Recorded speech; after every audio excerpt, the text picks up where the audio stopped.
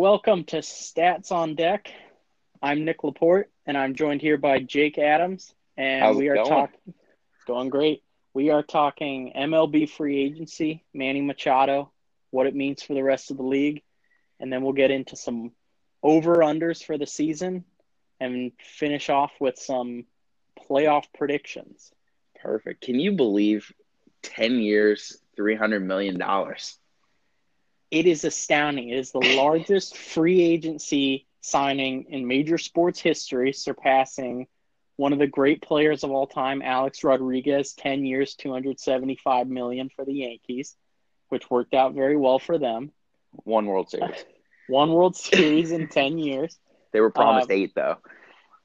they weren't able to get the eight. They got the one. And remember, that was Alex Rodriguez going to a stacked team with Derek Jeter, Mariano Rivera, Robinson Cano, not the San Diego Padres with Eric Hosmer. Eric Hosmer, and then solidified by Will Myers. Right. um, I I want to get your initial reaction when you saw the tweet. 10 years, 300 million, Machado to the Padres. What was going through your head? So we knew that Machado wasn't going to sign anything. Like, there was never a possibility that he was going to sign anything short term at any point in the offseason. The thing that I thought was interesting was I thought he would initially go to the highest bidder, but I never thought that it was going to be the Padres. I thought with the White Sox, they signed Manny's best friend and brother-in-law in Chicago, and I thought that it was pretty much over. They would just work out the figures, and I think it came out after Manny had said that he was going to sign with the Padres that the White Sox had offered. I think it was 8 years for 250 million. That's right. Something along those lines, and he just goes to the Padres. And I got to be honest with you, I couldn't be happier to see such a, I don't know, dirty player go to the other end of the world. It feels like in San Diego. Right. Well, everybody in the AL East won't have to worry about him anymore. Dustin Pedroia's knee is safe. Finally. And the White Sox, obviously neither team came close to the playoffs last year, nor have they for years now. But I personally felt like the White Sox are closer to contention than the Padres. And for Machado, I know that's not the only deciding factor, but if I was trying to succeed and hopefully make the playoffs in a weak division and try to solidify myself as one of the game's best players, I think I would have gone to Chicago. By the I way, agree. the AL Central is wide open. If the White Sox had a few of their young players perform well, they could have been potentially a playoff contender within a year, maybe.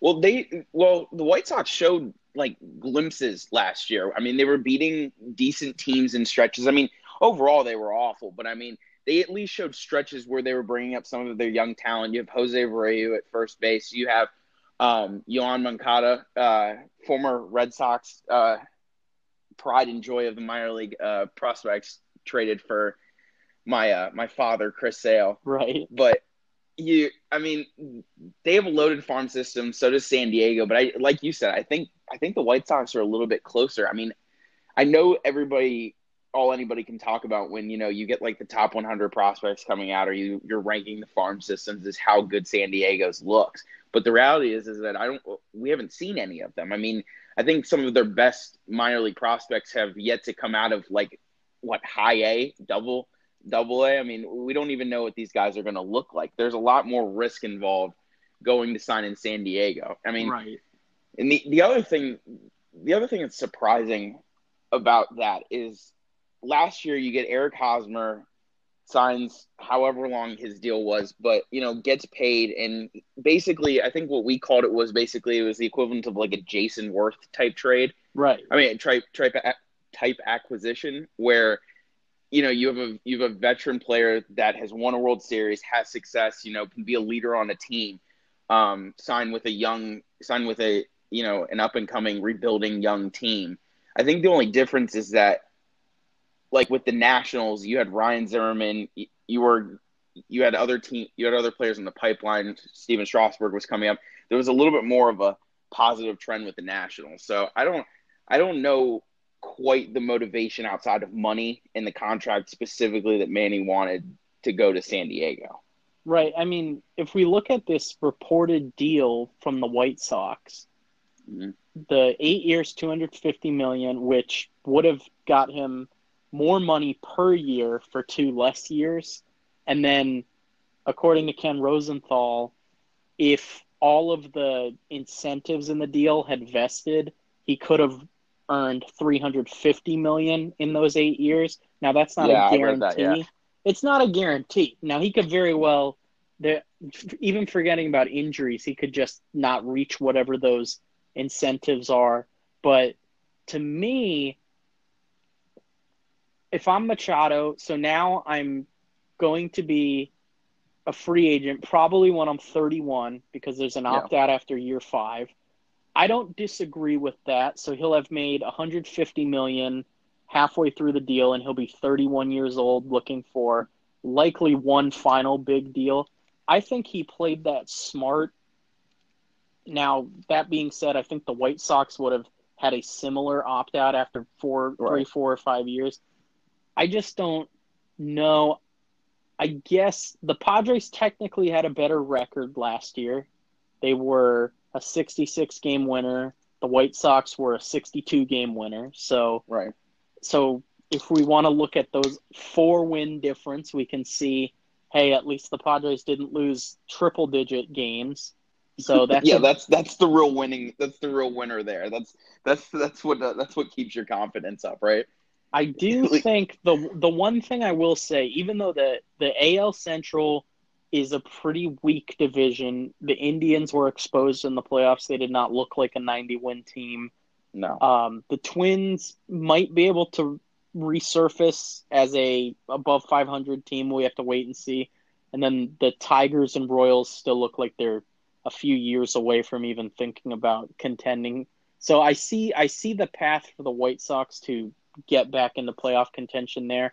But I also, thinking about it from Machado's perspective, I think the NL is a much weaker league overall. Mm-hmm. Where if you just look at the AL had 3 100-game winners last year. The high in wins for the NL was 94. So Yep. there's a little bit of a disparity last year and in the last few years. So I guess the Padres could potentially, looking into like 2021, 2022, sort of the year or so before that opt out for Machado, that could be a time when, if things go right for them, they're a 90-win team. Machado's anchoring the lineup. From a baseball perspective, he fits in really nicely because they didn't have a third baseman, and they really don't have a shortstop either, so he can play. I know he prefers shortstop. Yeah, So he doesn't. He does not want to move over to the hot corner. I can right. promise Does you that that. remind you of another guy we were just talking about? Well, that's actually interesting that you brought that up, because the thing that I think about is when you offer this massive contract out to an all-star player, one of the top free agents in his class. My question to you, and really to this situation, is when we look at Manny Machado and his resume and the things that he's done on and off the baseball field, the chasm of issues that come along with him, do we sit back and think to ourselves, like, in 4 years, like, Manny Machado is going to be like the anchor of this team? Like, is he going to be the player that, when they go through a 5-game losing streak, he pulls them out of the dirt, and pushes his team to win games? Or, when things aren't clicking well in the clubhouse, Manny Machado is going to fix things? Because listen, he's going to get older, and I Right. hope that he matures. But I mean, I don't think to myself, hey, like Mookie Betts. I mean, I don't think to myself like he's somebody like Mookie Betts that can carry a team through a touch stretch, or Mike Trout, or Alex Bregman. Right, right. Francisco Lindor. Like this is not a guy that I think to myself, well, Manny's going to pull us out of it. Right. As far as young players go, and we can see Machado is very young. He's going to turn 27 during this season. Um, all of his success has come before his athletic prime, really, which is good news for him because we should only expect him to, if not get better, at least sustain this level of production. But as far as the off the field issues go, the charging the mound, tripping guys at first base, Purposely trying to hurt people. constantly trying to hurt people, including some really just unacceptable plays that The Aguilar play in the playoffs. I mean, the Pedroia slide right. during the regular season. I understand that I'm biased in that instance, but I mean, you could look just about anywhere. I mean, you have a multiple time offender, and he's developed a reputation amongst the MLB, and that's why I go back to this core issue. It's like you're going to build a team around this supposed really young, great, talented group of prospects, and your leading role model is Manny Machado. Right. And that's a red flag. That's a disaster, really, is what it is. I know I sound like a hater, but like that's a red flag. The thing the Padres must be thinking is Machado's talent was too high to pass up, and any leadership that they need is going to come from Eric Hosmer. That's what they must be thinking, because if you expect Manny Machado to change who he is after 7 years in the big leagues, it's not going to happen. If this was year 2 or year 3, I would say maybe, at age 21 or 22, sure, he could mature a little bit. I mean, he's going to be 30 before we blink our eyes, and that's true. He's still acting like this. He is not the player that I would have picked to build my team around in this respect. If I was the Padres, I know they have a little bit of a logjam in the outfield, although when you have shitty players, excuse me, when you have bad it's the truth. When you have bad players, you shouldn't really care about that. Like, my point is, sign Bryce Harper instead, give him the money, and then, you know what? Will Myers, you're moving to right field. And Bryce Harper I don't think he'd have a problem with that. Bryce is going to left, and Reyes, Franmil Reyes, you're not a starter anymore. Sorry. If there's anybody out there besides Franmil Reyes' parents that knew who he was, I apologize. But this is my problem here. Yes, you still would have had a hole on the left side of your infield, and you would have had to figure something out there. But and it's not even to say that Bryce Harper's character doesn't have questions, but it doesn't have as many. It doesn't have as many. If you're giving the $300 million plus commitment to a player, it's a major investment. It's bigger than anyone's ever invested, excluding Giancarlo Stanton. However, the Marlins got out of that contract as quick as they could, so that was more years though. That right? Well, the reason it doesn't count is because it was an extension, not a signing. Okay. I believe that was in the $358 million range, which is just it was astronomical, unbelievable. But he's won an MVP. True, and it was a well-deserved MVP. Yes, it was. So we could sit here. Yeah. And we could dedicate this entire podcast to Manny, but I think slightly switching gears. I think we should look at now, like, what does this mean for Bryce Harper? Because he's obviously the Bryce is the prize of the free agent class, and he's still on the board. CBS has him ranked as the number 1 free agent this year, and he has not signed with anybody. It seems to us, coming from a few different sources, usually Ken Rosenthal, that the final contenders for Bryce are the Philadelphia Phillies, the San Francisco Giants, the Washington Nationals, and perhaps a mystery team.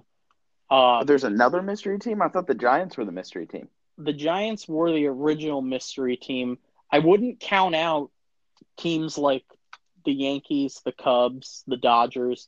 I know they've made moves. The Dodgers, for example, got A.J. Pollock. The Cubs need their money to pay for their own guys.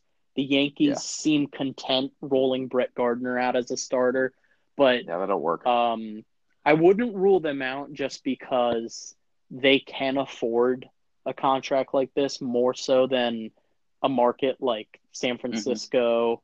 Even Philadelphia is not a huge market. No, not at all. So yeah, I think in terms of Bryce, I mean, with Manny signing first, because this was Right. the constant like give and take, the tug of war where they were basically just in a staring competition of who would sign first because they knew whoever signed first would give more power to Right. the latter. Right. So the thing that I think about now is like Manny just signed the 10-year, $300 million deal. Now Bryce, at minimum, is looking for the same amount of years and $50 million more. So, I mean, the the power is all landed to Bryce Harper, and it's going to pretty much be okay. So Manny got this. Yep. Phillies, how many years, and when's the opt out, and how much is it for? The Giants, same question. Nationals, everything. I think that's exactly right. I think we were led to believe for a lot of this free agency period that teams weren't willing to spend this kind of money. Mm-hmm. But Manny Machado's reminded us there's always a team out there willing to take the risk and give the gigantic contract. And where I was thinking Bryce Harper might struggle to get 20 to 25 million a year on whatever deal he got, now I think it's clear 30 is the baseline, and That's the he line now. he should be looking for more than that because I think if you look at Machado versus Harper, obviously Machado's a better defender Mm-hmm. and he's been more consistent in his career offensively, Mm-hmm. whereas Harper's had much higher highs than Machado, but also much lower lows. So if you're a team like the Phillies, like the Giants, or even the Nationals, you're sitting there saying, am I going to get the MVP Bryce Harper year after year, or am I going to get the Bryce Harper from 2018 that wasn't even a top 20 player in the National League? That would be my That's the concern. concern. With the Padres, at least with Machado, you're going to get around 6 wins above replacement. He's going to play every day. And whatever character concerns he has, his numbers are going to help the team achieve a better record. Whereas with Harper, we've seen it last year, a few years ago. There are times when he plays every day and it doesn't translate to success. Mm-hmm. So I think the question for these teams are, is Bryce worth that much money? And I think what Machado's contract has told us is yes, he is worth that much. So my question to you is, knowing what we know today, what is your prediction? Where does Bryce Harper sign? And how long is the contract? So I want to answer this with like a slight precursor, and it's partly for like the conversations that we've had previous, and it's that the contract that the Nationals offered at the end of this last season is exactly the same contract that Manny Machado just signed. Exactly. It was the same exact contract. It was 10 years, $300 million. And Bryce said no. And you know what? I get it. You want to test out because if you sign that contract, you'll go to sleep never knowing, regardless of what the offers were, what they actually were going to end up being. So I get that. That he has a right to do that. He put in his service time. He played out his contract, his rookie contract, and he earned the right to test free agency. I don't fault anybody for that. So I with that precursor in mind, with the way that things have played out, I think that the team that's in the lead right now, as much as it kills me to say with my own biases, is the Phillies, just because they have little to no money on the payroll, enough as it is right now. And, I mean, I think the highest paid player on that team right now is Jake Arrieta, Right. who they got from the Cubs, and I mean their payroll is wide open. But like you said, they're a mid market team. They would basically be investing half of their team with the hope that half their prospects pay out, and he leads this team, to multiple playoff appearances and things like that. But the worry that we have, and I think it's understandable, is that there's been so much, highs and lows with Bryce that you don't know which guy you're going to get every year. So I think the Phillies are the front runner. I don't think the Nationals are out of it by any stretch of the imagination. The only thing I think the Nationals could be willing to go over, I think they can go over the luxury tax. They've been willing to do it in years past. And I know that obviously him being there for the first 7 years, they have a relationship with him, and I don't think it's out of the question. I think the Giants are pretty much out of the conversation because they sign him, they can't field a team around it. So I think that's a fair point. I think with the Giants, it would be Bryce wanting to play in San Francisco more than San Francisco wanting Bryce Harper. Obviously, they want him because they've been meeting with him this late into the process. But I think that's a fair point. I think it's going to be the Phillies. I think it's going to be 10 years.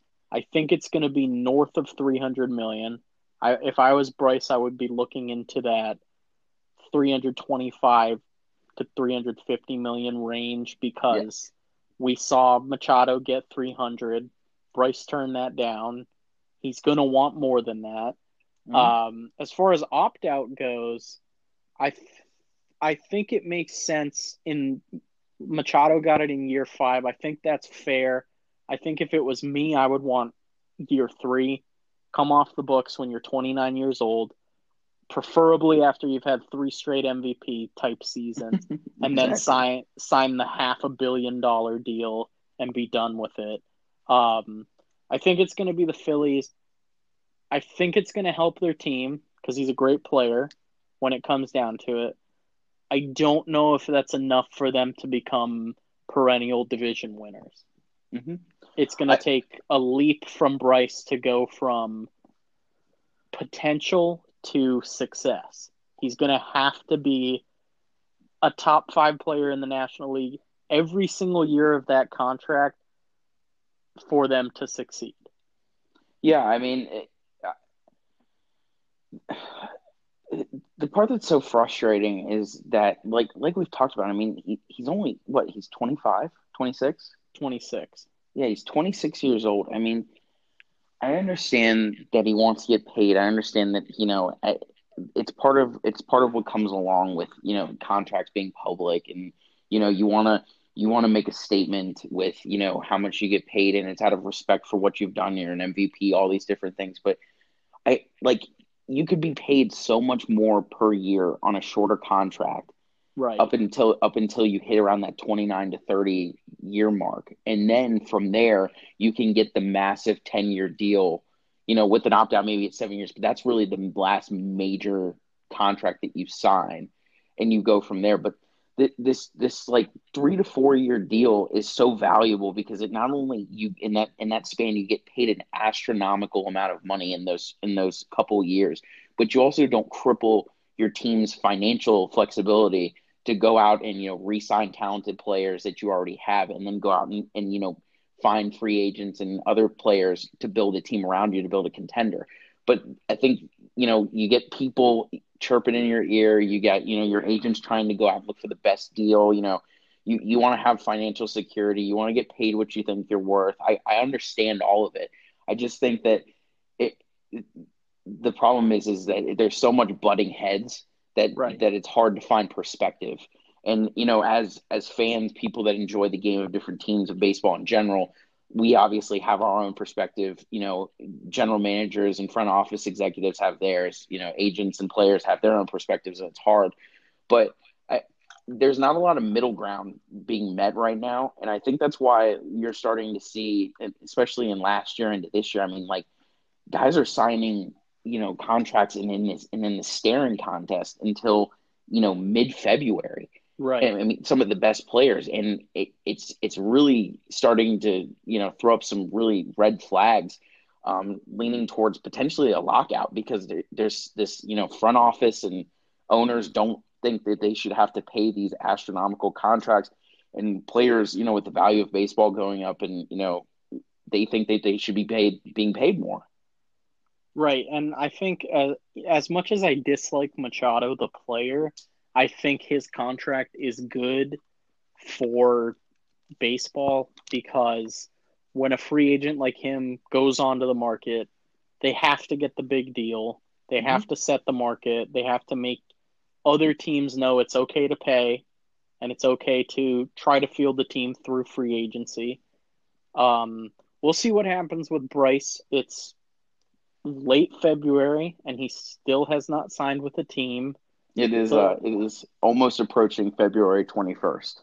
right, and we've passed the point last year when JD Martinez hadn't signed, Yep. and we were all in shock. Um, I think Me if I'm included. not wrong, Machado signed exactly a year, like the exact same day a year later than JD Martinez. So Yeah. maybe there's something to that. Maybe Manny Machado is going to be one of the best batters in his league this year. I don't think he will be, but it's possible. So let's move down the list here on from Bryce on CBS. The next best free agent that's still on the market is Dallas Keuchel of the Houston Astros. Where do you think he's signing? So I played around with this in my head. I was trying to think of teams that, have money to spend and desperately need pitching. Right. And Dallas does not need to go to a team and on a bad team and be a number one. I think where Dallas Keuchel has shown the most success in his career is when he's been a solid 2 or 3, where Right. he doesn't have to bear the weight of the pitching staff and have to get a win every time he steps onto the mound like the Chris Sales and the Max Scherzers of the world. So I was playing around with it, and where I thought that he might end up, uh, most likely for me, and I think this would be really fun, especially with the year that they had last year, would be the Brewers. I like the Brewers as well. I think Dallas slots in there likely as their probably a co-ace.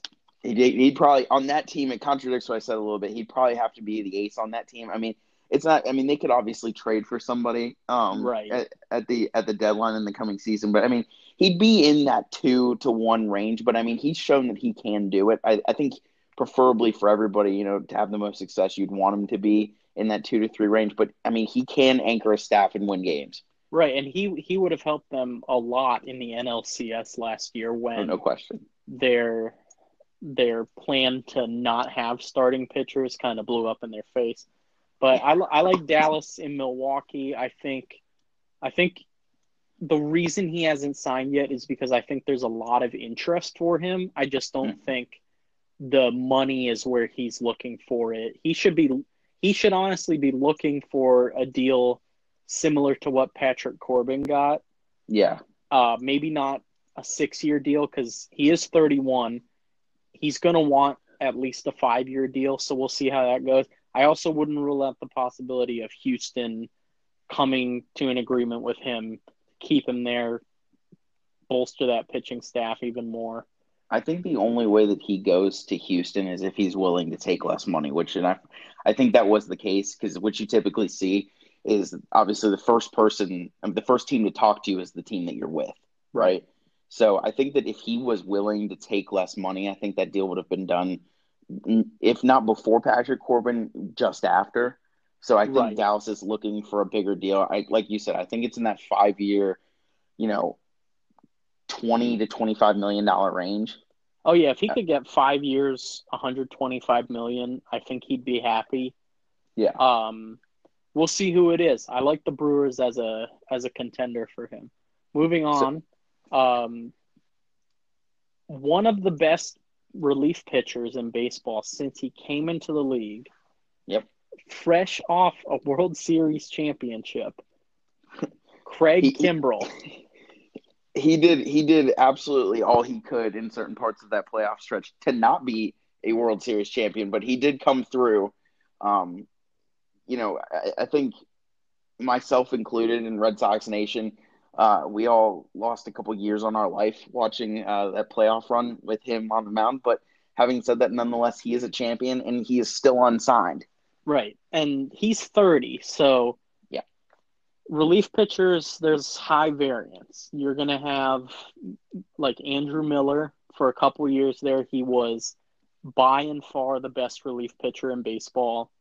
And we're now about a year and a half removed from that, and we're wondering, can he even be a legitimate piece in a bullpen right now? So with relief pitchers, the long-term contract is scary. I know No, Craig it is. wants a long-term contract. I think if I was Craig, I'd be looking for that 4 to 5 year deal, and I would point to Kenley Jansen's contract and say, I'm worth at least that much. Um, I don't think he is. I don't think he was the same pitcher last year. I I don't know if I trust him fully in a playoff situation. He seemed to figure it out as the playoffs went on, but there's no doubt on a slightly weaker team, their season could have ended in the ALDS because of what Craig was doing. Um, I think if we're looking at suitors for him, he's not going to want to go somewhere where they win 65 games.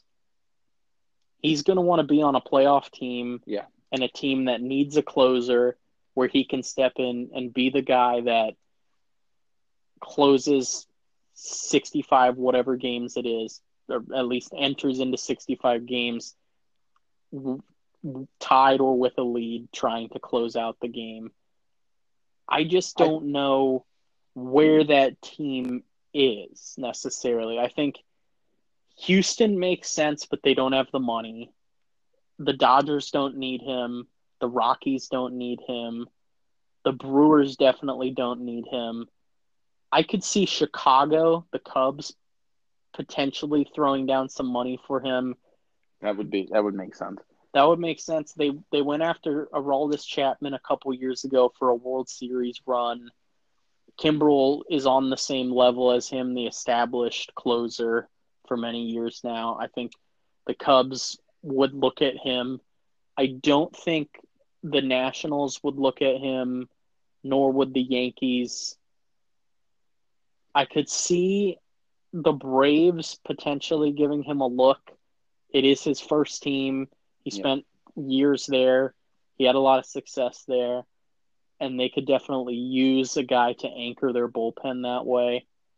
And another wild card to me, I don't think it's in the playbook anymore, but at the right price, he could help that Red Sox team. So I kind of dwindled it down to the three teams that you just mentioned. I think the race is the Cubs, the Red Sox, and Atlanta. The thing that I go back to, and when Craig's brought up, is that relief pitchers can be found. They're always available during the season. For help. Different guys step up all over the place throughout the season. I mean, you have Andrew Miller, and not come out of nowhere, but I mean, step into resurgence, after being just like a borderline seventh inning guy for the first 4 years of his career. I mean, relief pitchers pop up all over the place. So Right. I think one of the things that, like you said, that Craig's battling right now is that he wants to get paid. This is kind of like his last big contract because you don't know what you're going to get with relief pitchers once they start getting up into the age range that he's going to, into his 30s. So I think my favorite, and I might be biased here, but I think the favorite right now is still the Red Sox. I think, he likes playing there. He knows them. He's won a championship with them. I think that carries a lot of weight. I mean, you see it time and time again. Winning, fixes a lot of things, but it also takes care of like a lot of things as well. And you can have, the Red Sox kind of have a chip on their pocket where it's just like they have a really good team for years to come with a lot of good talent, and he could be, he could be the anchor of that bullpen and continue to be where he lives and where he's comfortable. I think the Cubs Absolutely, yeah. could throw him a lot of money.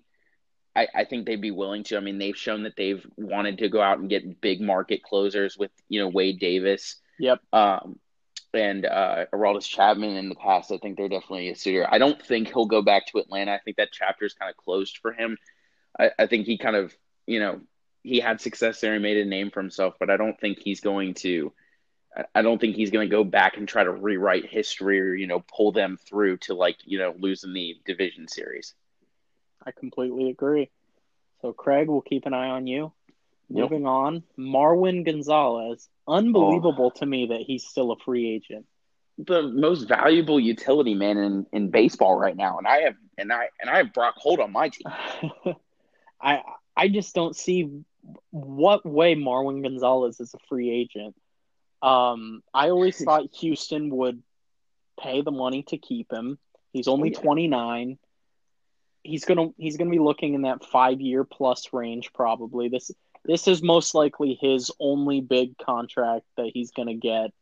Nick, He, that's where I think you're wrong. I think he wants the Manny Machado deal. I think Marlon wants the 10-year, $300 million deal. That's why he hasn't been signed through February. well, Marlon's gonna be waiting a little bit longer than this February for 300. I still think the Astros keep him. It's where he found success, won a World Series, proved to be maybe their third most valuable batter behind Altuve and Bregman, with no disrespect intended to Carlos Correa Not at all. or George Springer. Um, I still think Houston makes sense.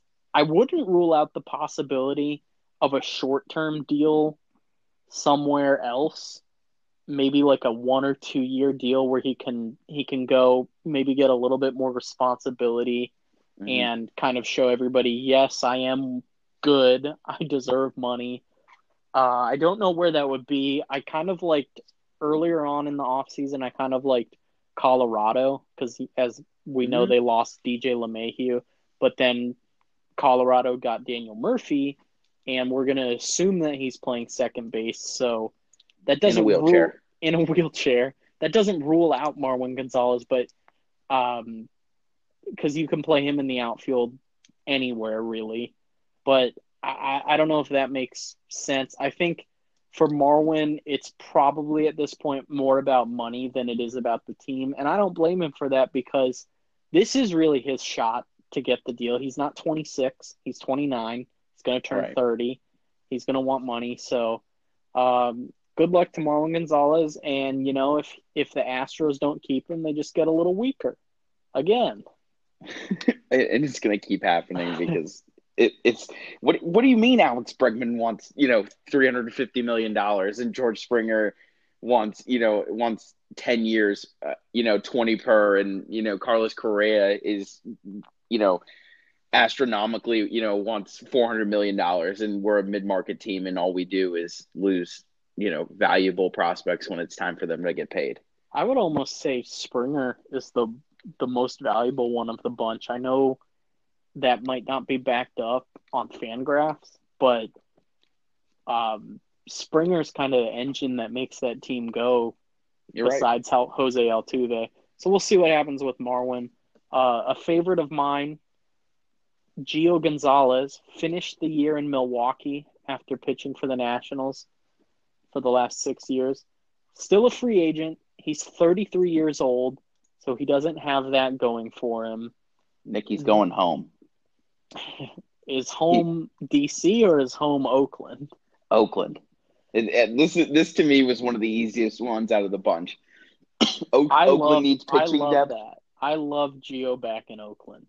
Well, that's where he's going. He played there. He's familiar with the team. Oakland needs pitching depth. Oh They yeah. don't need him to be a number two or anything like that. They need arms, and they need guys that are going to compete. They have that gritty, grind out 6 innings, 5 walks, 3 earned runs, like types of performances, and that's good enough for them because the statistics favor those types of performances. So I absolutely think that Gio is destined to go to Oakland.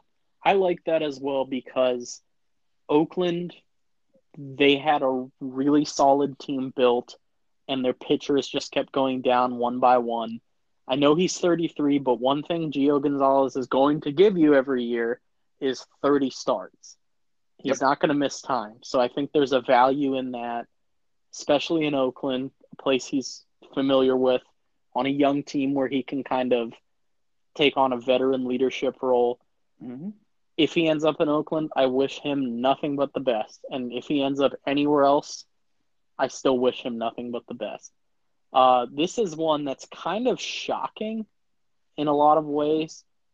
I don't think 2 or 3 years ago we would have even considered this guy playing somewhere else. Adam Jones, Baltimore Orioles, 33-year-old free agent. I never thought that he would ever see free agency. Like when you think about guys that just like you assimilate a team, regardless of how good or bad they are throughout the years, you just assimilate one guy with the team. You know, you think of Ryan Zimmerman with the Nationals, you think of David Ortiz with the Red Sox. I mean, Right. there's a whole list of guys, right? You just don't ever see them playing anywhere else because they've been there forever. Like Adam Jones, the fact that they never got a contract extension done within the last what was the last year they made the playoffs? 2000 and was it 15? I think it was either 14 or 15, but right then, right in that offseason, you signed him to an extension. It doesn't matter what your team looks like. You pay Adam Jones, you move him to right field when he gets older, you move him to the DH, he retires, he gets his name, he gets his jersey retired, his number up in the stands. I mean, that's how this is handled. But of course, the Baltimore Orioles, one of the marquee franchises of dysfunction, managed to take maybe one of the nicest, most charitable, hardworking players that baseball has in today's game and throw him out at 33 years old into free agency and not give him the respect that he deserves. And the unfortunate thing here is Adam Jones loves playing for the Orioles as bad as they've been, and they are not hurting for money. They could afford him at whatever price. I don't know where the fit is for him. I think whoever gets him, you're betting on a resurgence. You're betting on a change of scenery helping him. Still a very talented player. Any predictions for where Adam Jones ends up? I don't really have a place because I mean you have to start getting into like who needs a left fielder, you know, who needs a fourth outfielder on a good team. I mean, the fact is Adam had a no trade clause, and I mean the Orioles were trying to deal him to a contender, Right. which I give them credit for. You know, and Adam didn't want to go. This is where he spent his career. He does a lot of things in the DMV area. You know, charity wise, his family's here. He didn't want to uproot them, and I totally respect that. It wasn't to him. He's kind of like the opposite of like a Carmelo Anthony, where like he doesn't care about the money. I mean, he doesn't care about the money. But he kind of doesn't care about winning too. So it's kind of like he's like Carmelo, but he's not. It's like the bizarro Carmelo Anthony. Exactly. Like he wants to stay, but he also doesn't like care about winning, but he doesn't care about money. I don't know. Adam Jones is like throws me through a loop. I kind of, when I'm looking at teams that kind of have a need for a guy like him, I think again, and I feel like we say this about every free agent, the Cubs make sense. The Cardinals make some sense. I wouldn't rule out the Yankees. I know they seem content with their outfield the way it is, but if your starting outfield is Adam Jones, Aaron Hicks, and Aaron Judge, you got to feel a lot better than Brett Gardner, Aaron Hicks, and Aaron Judge. You got to go with a AAA outfield, and I mean that in many senses. If I'm the Yankees, again, this is a no-brainer for me because I've already said I'm not going after Bryce Harper. Fine, you don't have to. Pay up the money, convince Adam Jones to go there. He's going to bounce back. He's going to be playing in a little league ballpark. He's got power in his swing still. He's a guy you can slot at the top of your lineup or the bottom of your lineup. He plays solid outfield defense. He loves to play against the Red Sox. Right. He's used to the division. Yep. If I'm the Yankees, I get that deal done 3 months ago. But the Cubs one actually makes a lot of sense too. And the reason I bring that up too is because think about Adam Jones even as he's getting older. I mean, you have Hayward in the outfield, who's without question one of the elite defensive right fielders, but he can't hit the broadside of a barn right with his bat. but you're really not getting that much of a drop off with Adam Jones if he gets used to right field. I mean, you've got a plus arm, you've got a guy that's won Gold Gloves, and he's going to hit better. Sure, of course. So, and he probably won't be. I mean, the money won't be enormous to sign him. I don't see why he couldn't go to the Cubs and be successful there. And I don't think you're having that much of a drop off. You're getting a better bat and slightly worse defense. Right, exactly. I think there are teams out there where there's a clear pathway for Adam Jones. I don't know what the holdup is, but I think we could say that about a lot of these guys. So we'll keep an eye on Adam Jones, and assuming he doesn't go to the Yankees, wish him luck in the rest of his career. Yep.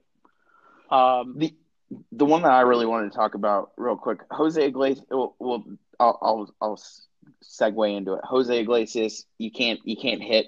You play great defense. I'm gonna wish you well in whatever small market team that you go to. Right.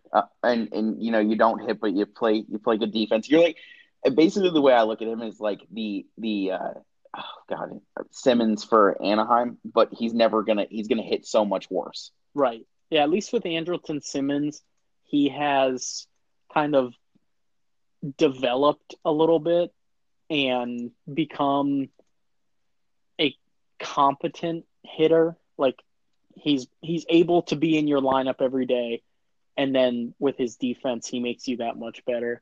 I don't think Iglesias can ever give you that. No. But the one I want to get to, and this is one of my favorite free agents, just because of the person that he is, but also what he could bring as a secret weapon to a team. Evan Gattis is a free agent, and he needs to find a home. The lumberjack. I love Evan Gattis. He steps into the box, and there is a 50-50 chance that he's either going to hit a ball 550 feet or he's going to strike out and come nowhere near to touching a baseball. Right. Well, his strikeout percentage last year was a little concerning, but it also wasn't, because in his best year in Houston, he struck out more than a quarter of the time he swung the bat, which is kind of frustrating as a fan because you don't want to see guys strike out that much. It was actually down from that year.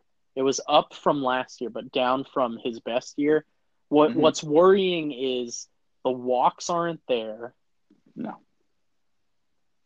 But the power is. And the 25 to 30 home runs when he's healthy and plays a full season, those are valuable because slotted in the right spot and used correctly, Evan Gattis can be, like you said, sort of a secret weapon for a team. I think the market is only the American League, though. I think at this point, unless you have a glaring hole at first base where you could put him, I think he's a DH more often than not at this point. I agree, but my favorite place for him to go, and this is kind of fun. The team that I have in mind has, in the last couple of years, and their brilliant GM has made a living off of having, older power hitters that can come up clutch in moments, and they sit on the bench for 8, 7, 8, 9 innings, and then they can come on the bench and make something happen in a game.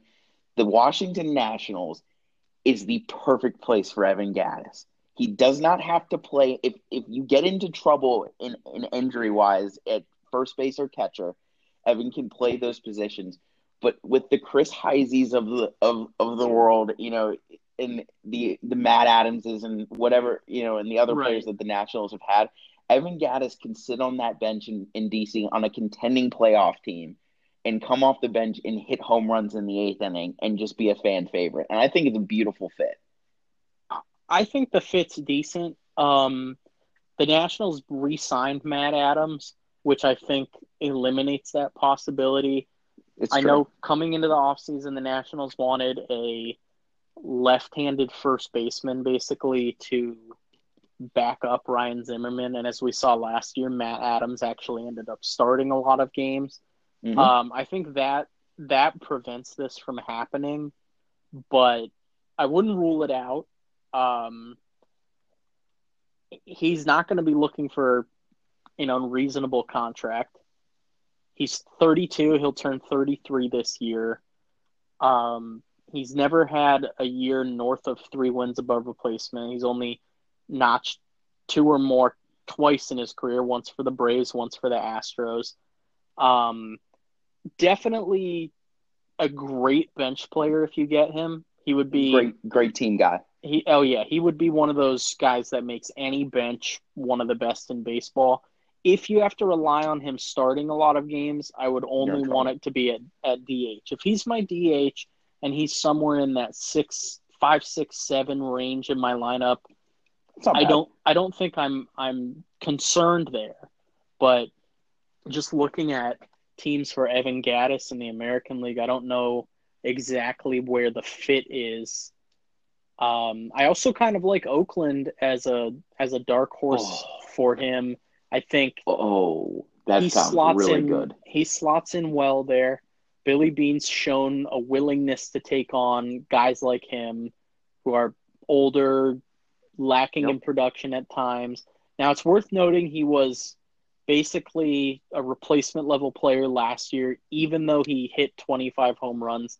That's concerning to me. I know he doesn't play defense, and he doesn't do some of the things you want him to do, like he doesn't walk very much. The RBIs they fluctuate, but they're never more than 80 usually. It worries me that his last 2 years he's been worth a combined 1 win above replacement. Yeah. That I think definitely if you can get him on your bench, you're happy. And if you're Oakland, you got to get it done. Oakland seems like Oakland would be a premier pick for Evan Gattis. I mean, that just makes that team so much more fun. I mean, it's just the island of misfit toys over there. And when you actually start looking in, like if you just scroll through Fangraphs for the Oakland Athletics, I mean, their team is so well built and so much fun. Right. And it plays perfectly into that Moneyball type system, where you're finding value where people are constantly overlooked.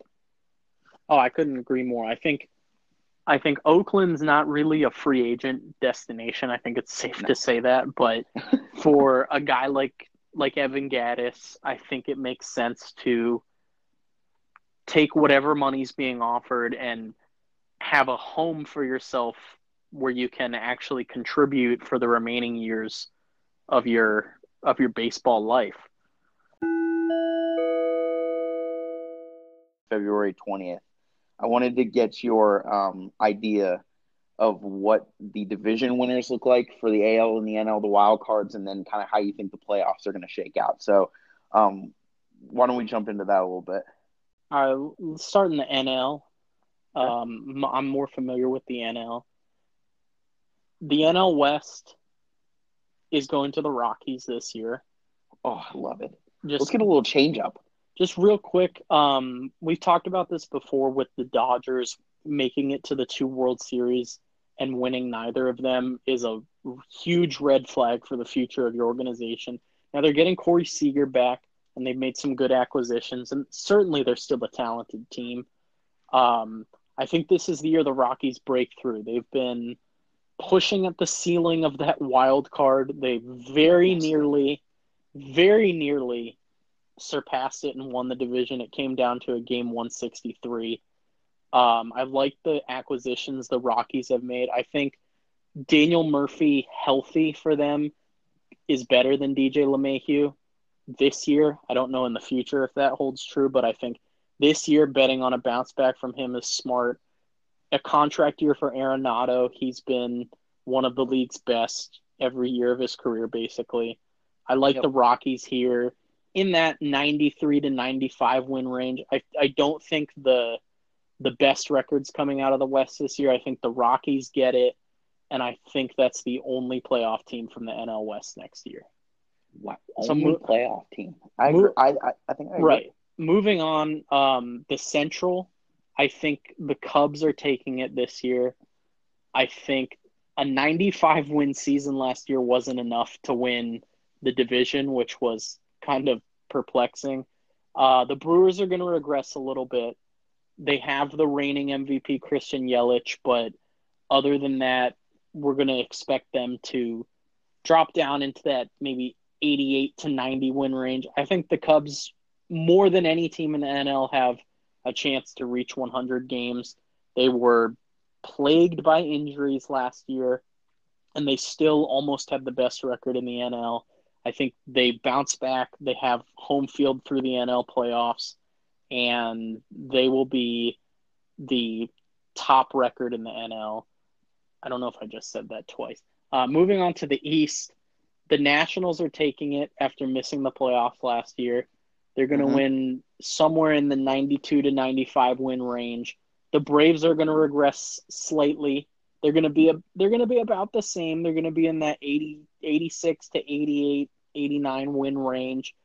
So I have the Rockies, the Cubs, and the Nationals as division winners.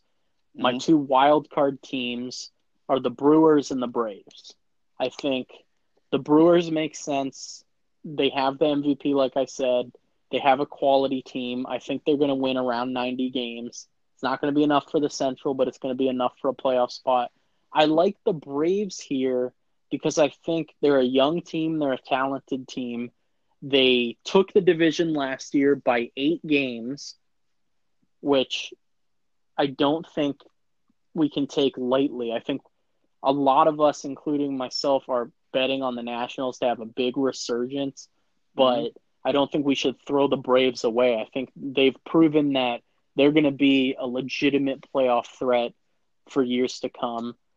I think the teams that are going to miss it barely are the Dodgers, the Cardinals, and the Phillies. I think all 3 of those teams feel that they're playoff teams. I don't think any of those 3 are going to make the cut this year. Yeah, I mean, I can definitely see a pathway to all of that happening. For me, I have the Nationals on a big bounce back year. I think they're Mike Rizzo has made several really smart free agency signings in positions and catcher with Yan Gomes, fulfilling that left-handed spot at first base with Matt Adams. They got Patrick Corbin, who, in I think everybody's opinion was the top pitching free agent. I think that they're going to have a big bounce back here. I think this is the Cubs division to win this year in the Central. They have a chip on their shoulder. They got bounced in the wild card game. That's not their standard, and it hasn't been for the last couple of years. They have one of the best managers in baseball, and they have an MVP in Chris Bryant, and they have Rizzo at first base. I think that's a team that's going to win the division. Like you said, I think there's going to be a slight regression from the Brewers. Going into the West, I still have the Dodgers winning the West. I think that they have enough, we're going to get back to the World Series, we're going to finally, get over the hump type mentality to make the playoffs and win their division.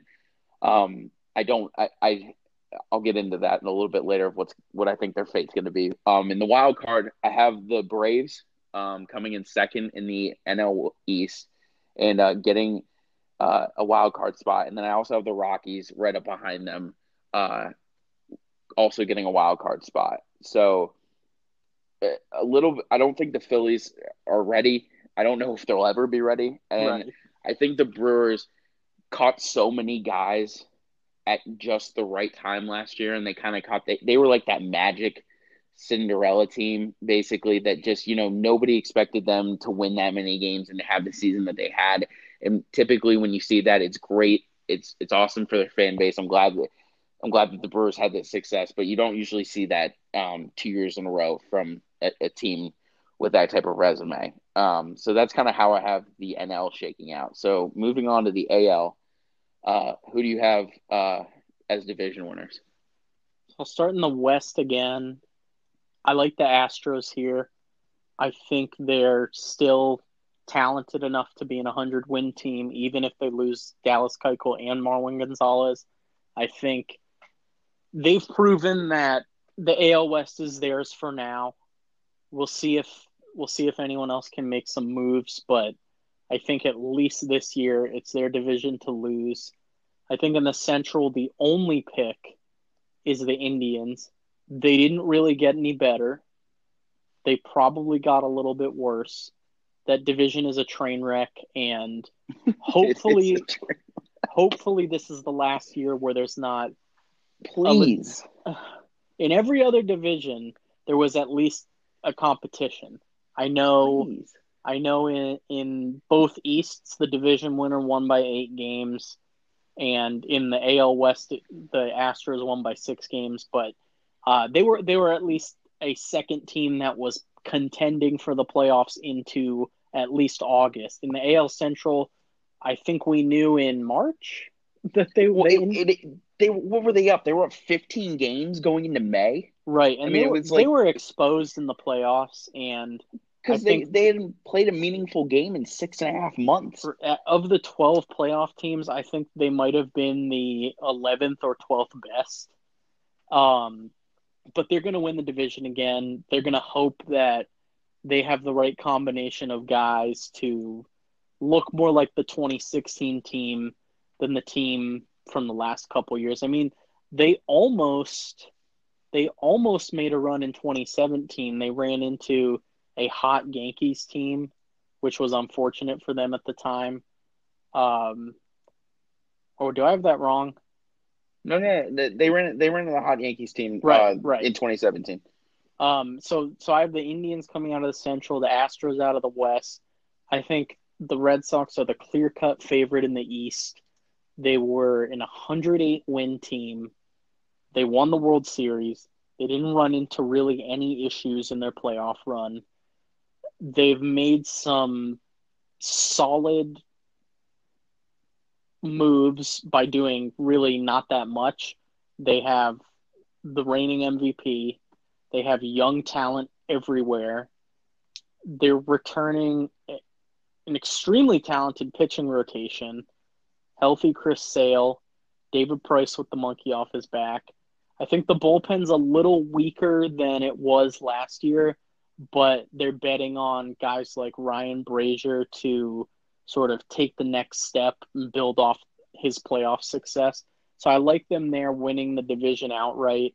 I think the Red Sox should still win the American League as far as most wins go. I think the only team contending with them is the Astros again, and we'll see how it shakes out. But I think those are the three division winners. For my wild card teams, I love Oakland again. I think Oakland, it's crazy to me. They were a 97 win team with all their injuries. The That's only insane. thing that stopped them from winning the division was the Astros being too good. In most years, 97 wins gets you potentially the best overall record in your league. No So question. I think a 97 win team that has made some good moves, has moves to make still, and is returning a lot of guys from injury. I think they're a clear-cut wild card for me. I think the expectation is that the Yankees are the other wild card. They were an 100-win team. They sort of gave the Red Sox a run for their money in like one game in the playoffs, which we shouldn't discount. No. That being said, as of today, I'm going to go with the Yankees as the fifth playoff team, but that's got a possibility to change. I'm not going to count out Mike Trout. I know he hasn't made the playoffs since 2014, but time is running out, and they've made some okay moves that we can't hate on, really. They have Ohtani focusing on hitting, which is a good thing. They have the best player in baseball, and we'll see what happens with the Angels, but I think it's going to depend on early season success for them. Can they stay in contention through May, potentially make some moves at the deadline and actually make a run? I don't know if they can, but if they can, I think they have a potential to be a wild card team. The Central is horrible, and only one playoff team will come out of there, rightfully so. So I think the only other potential playoff team would be the Rays. They were a 90-game winner. Somehow they finished 18 games back. The Rays are not winning 90 games this year. You can put me down for that. I think I would tend to agree with you. I think as of right now, my playoff teams are the Astros, the Athletics, the Red Sox, the Yankees, and the Indians. But that is liable to change. How are you feeling? The AL is just so top heavy, and I think we're going to see the same thing that we had. I don't mean to be boring, but I mean it's just kind of the truth. I mean, unoriginal, but the AL is so top heavy, and there's so many good teams, like the Red Sox, the Indians, Houston, New York. I mean, Oakland fits into that list, and then there's just this decline, and it's unfortunate because in baseball, and we talk about this. Obviously, we have our favorite teams, but we like to see parity, and baseball does have parity. I think you see it most recently a lot more in the NL, but you'd like to see. I mean, some of the best playoff runs, and building up to the playoffs is like when the Twins make when the Twins make the playoffs, when Oakland makes the playoffs, when the Angels and Mike Trout get to have a run at it, when Tampa Bay is making a push. I mean, as much as I love seeing the Red Sox win and have success, and the Yankees are there, and Houston in the last couple of years, eventually, I mean, it's going to get old, and the old caveat of like, well, the Red Sox and Yankees in the playoffs is good for baseball. Like, it's not always the case. You need to have parity. You need to have, mid-market teams that aren't spending over the luxury tax make the playoffs. And it makes it interesting. It attracts viewership, and it adds another wrinkle into the fold. And I think the playoffs are always better when teams like that make it. Having said that, I mean, I'm pretty much on the same page as you. I think the Indians, there's no competition. It was fun when the Twins had their year 2 years ago, but I don't think that's going to happen. Detroit's a disaster. The White Sox are years away. I don't think any of that's possible. I think Houston is going to win the West. They're just too good. I I would love to live in the world where Oakland makes a push and Houston ends up having to be bumped to a wild card, and then you can go from there. I do think the Red Sox are going to win their division. They were the best team in baseball last year. They won the most games. They lost, I think, one game. Well, I don't think I know. They lost one game in each round of the playoffs on the road to a championship. I think I think they're going to win the division outright. I think they're going to have the most wins in baseball. Going into the wild card, I agree. I think that Oakland's going to make the. I think that Oakland's going to be the top wild card, and then I would love to live in a world where the Angels make the wild card and beat out New York. I think, obviously being biased as a Red Sox fan is nothing better than watching the Yankees spend $1.5 billion and not making the playoffs. But I do think as we stand right now, New York will end up taking that other wild card spot. I do not think that they will win 100 games. So one question I want to ask you, wrapping this thing up, who wins the MVP in each league this year? Oh, Now, as a reminder, last year the American League MVP was Mookie Betts of the Red Sox. oh, thank you. I forgot. I didn't think you forgot, but he had one of the best years in recent memory and edged out Mike Trout pretty easily for the voters. And just looking back in previous years, it was Mike Trout. So we have two contenders for you there. And then in the NL, last year's MVP was the surprise Christian Yelich. Mm-hmm. Well deserved, though. Well deserved. It was a weak year in the NL, and he capitalized on that pretty nicely. Looking in the NL, other contenders, Javi Baez, Nolan Arenado, Anthony Rendon, Freddie Freeman. Wait, who was that guy you just mentioned? Nolan Arenado. Okay. How about Nolan Arenadone? Nolan. Aaron. How about just Anthony Rendon getting any recognition? Well, Anthony Rendon was better than Nolan Arenado last year, but that's I have like a 6-hour podcast about that one. So notably missing from that list in the NL is Manny Machado and Bryce Harper, the two prize free agents. Now, we don't know if Bryce is going to be in the NL. We think he will be. Those two guys deserve to be mentioned. Machado's year would have placed him in the discussion last year if he played the entire year in the NL. In the American League, it was Mookie Betts' award, basically from the first day of the season. Mike Trout was nearly as good on a worse team. Jose Ramirez was in the discussion for a while. Alex Bregman, Francisco Lindor were also in the discussion. Moving beyond that, you had J.D. Martinez really as the only other contender. Now, as a designated hitter, generally he's not going to get as much credit, but it's worth noting that he was an MVP level player last year. So my question to you is, 2019, which two guys are taking home the awards?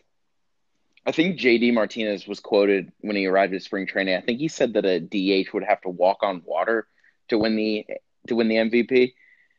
I think was the exact quote, and I think I tend to agree with him. I think you gotta play a little bit of defense. But if there was anybody that was going to do it, it was going to be JD last year. I'm going to fight every fiber of my being and every bit of homer that I have to say that I think it's really, really, really hard to win MVPs back-to-back years, because not only do you have to replicate the year that you had in your MVP year, but then you have to build on it. And at 10.6 wins above replacement, it's like you cannot rationally sit somewhere and ask Mookie Betts to play better than he played last year. So I think it's always Mike Trout's award until it's not, and until somebody takes it from him. I think he has the Tom Brady effect where, he's clearly the best player in baseball, and you can't give it to him every year, even though you should. You actually should give it to him every year because he is the best player in baseball, but I think he's got that effect going for him. I'm going to say it's Mike Trout just because he hasn't gotten in 2 years? Right. He's played 7 years, and I would say in 6 of those 7 years, he should have won the MVP. I can confidently say that he was the best player in at least 5 of those years. I will say last year, Mookie Betts was better than him. It was close, and Mike Trout might have been better in some areas. Mike Trout's a better power hitter. Mike Trout's going to drive in more runs for you generally. He walks more.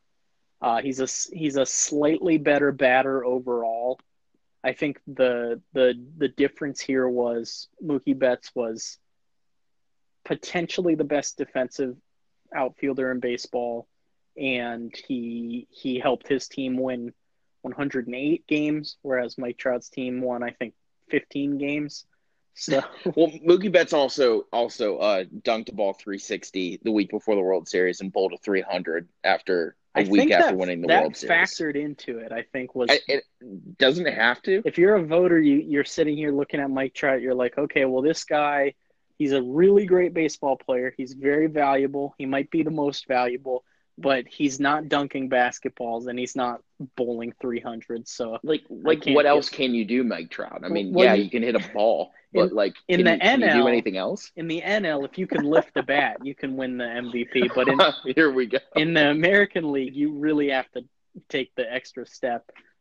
The thing, like I said, I think it's Mike Trout's award to lose until it's not. I think your favorite statistic and factoid on the planet is bringing up that Mike Trout has finished, I think, first or second in 6 of the 7 years he's been in baseball. And like you said, he should have. How many MVP trophies should he have? 5 at minimum. I think 5 would be right. I would set the over under at 5, and I would. Nick is not an Angels fan, by the way. I just want to make that very clear. Nick does not love the Angels. I have no ties to the Angels. I just recognize greatness. I agree with your pick of Mike Trout. I think even if Mookie Betts puts up a similar year, if he gets to 95% of what he did last year, I don't think it's enough, just because winning back-to-back MVPs is hard. And as great as Mookie Betts has been in his career, there's got to be some regression. Now that doesn't mean he can't have an even better year. He very well could. He's got areas to improve in his game, like we've talked about before. He can't really walk yet. He's still got a ways to go driving guys in. I think we'll see Mookie Betts continue to have that insane defensive ability that puts him by itself into the discussion of top outfielders in baseball. And then when you factor in the 30 home run pop, the amount of runs he scores, the tools that he brings to the table, I think it's very You're talking possible. yourself into the MVP right now. Like, I can hear you doing it. You're like, I cannot wait to have the podcast, like the MVP podcast, like going into June when Mookie Betts has like 13 home runs. He's already stolen like 11 bases. You know, he's driven in a good 30 RBIs, you know, 30 to 35 RBIs, and you're just sitting there thinking to yourself, like, I think Mookie Betts is going to win. Is going to be a 12.5 win player this year. I think it's totally possible. Now, Mookie Betts is 26 years old, so he's not that old. I think he's 12. He's not old. In his career, in his really 4 healthy, playing every day kind of seasons, he's either been a 5-win player or an 8+ win player. He's fluctuated year to year. He 4.8, 8.2, 5.3, 10.4. The question for Mookie Betts is, are you the 8-win guy every year, or are you a guy who's going to sort of go back and forth? I would lean towards him being one of the truly elite players year after year. I think when you look at the mitigating factors in 2017, you can kind of see why he didn't repeat the success from 2016. I think we're going to be looking at Mookie Betts as a guy that puts up 8-win seasons regularly and contends in the top 3 for MVP year after year. Having said that, I agree with the Mike Trout pick. It's his award until it's not. Right. It's just that's the nature of the beast in the AL. It's his till it's not.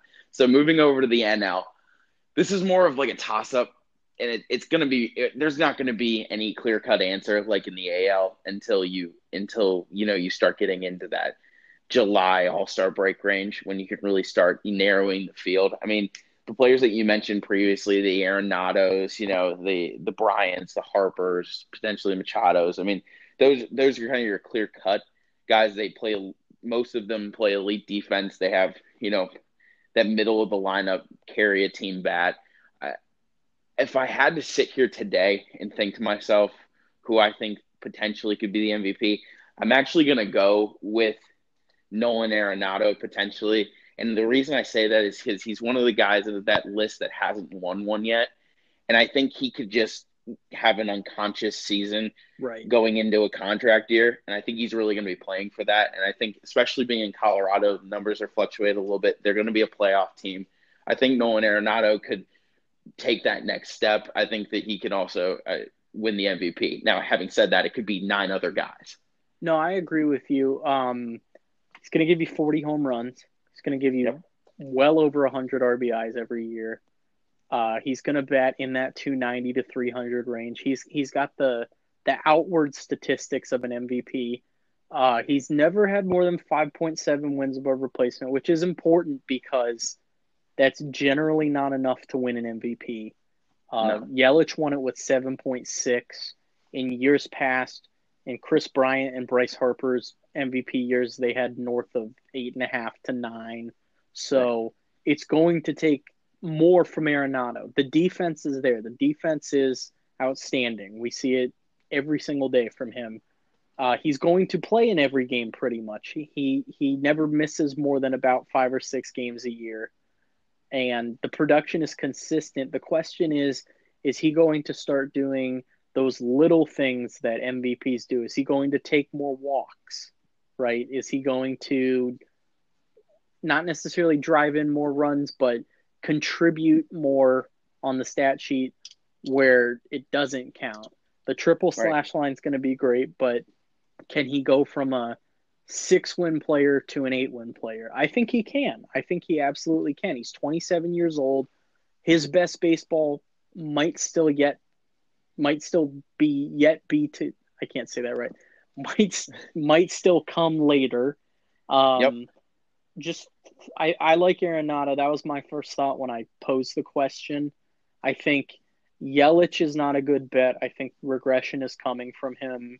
Yep. I think Manny and Bryce are going to have to step into, I think in that first year, they're going to have to get adjusted. I think you're going to see, maybe they might start initially well out of the gate, maybe not, but I don't think in their first year, I think it's really hard to have an MVP season adjusting to a new situation if that's what ends up happening. I think the avenue for Machado is 3 years from now he's an MVP.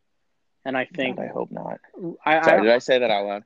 I don't know if that's likely, but I think the avenue for Harper is have a season like he did in 2017 or 2015 and lead the Phillies to a division championship. I think that's the only thing. We don't know if he's signing with the Phillies, but it's looking pretty likely.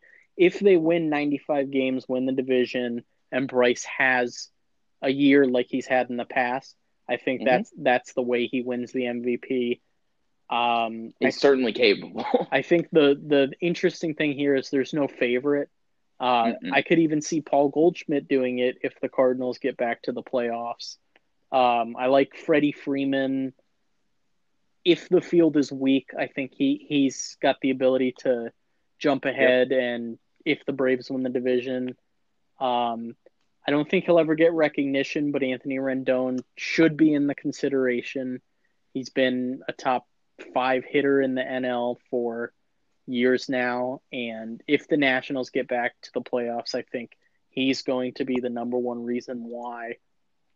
So yeah, I think we're looking at Arenado, Harper, Freeman, Goldschmidt, guys like that. Yeah. It's just going to depend on, like Christian Yelich, who's the guy who's going to rise above everybody and prove that they're the MVP. So real quick before we go, are we positive? Are we absolutely sure that Paul Goldschmidt is going to play for the Cardinals in this coming season?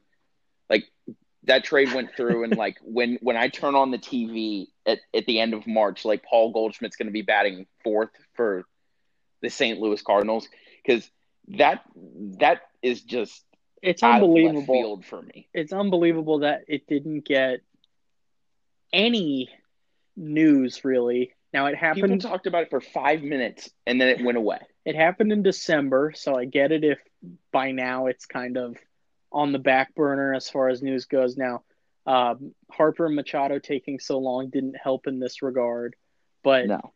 He does play for the St. Louis Cardinals now. He's 31 years old. He's been arguably the best first baseman in the NL since 2013. No question. And going to the Cardinals, they were a fringe playoff team last year. They ran into some issues in the beginning of the season that they weren't able to overcome. I don't think Matt Carpenter's going to match what he did last year, but I think Goldschmidt is a guy who on a playoff caliber team can be the guy that gets you there.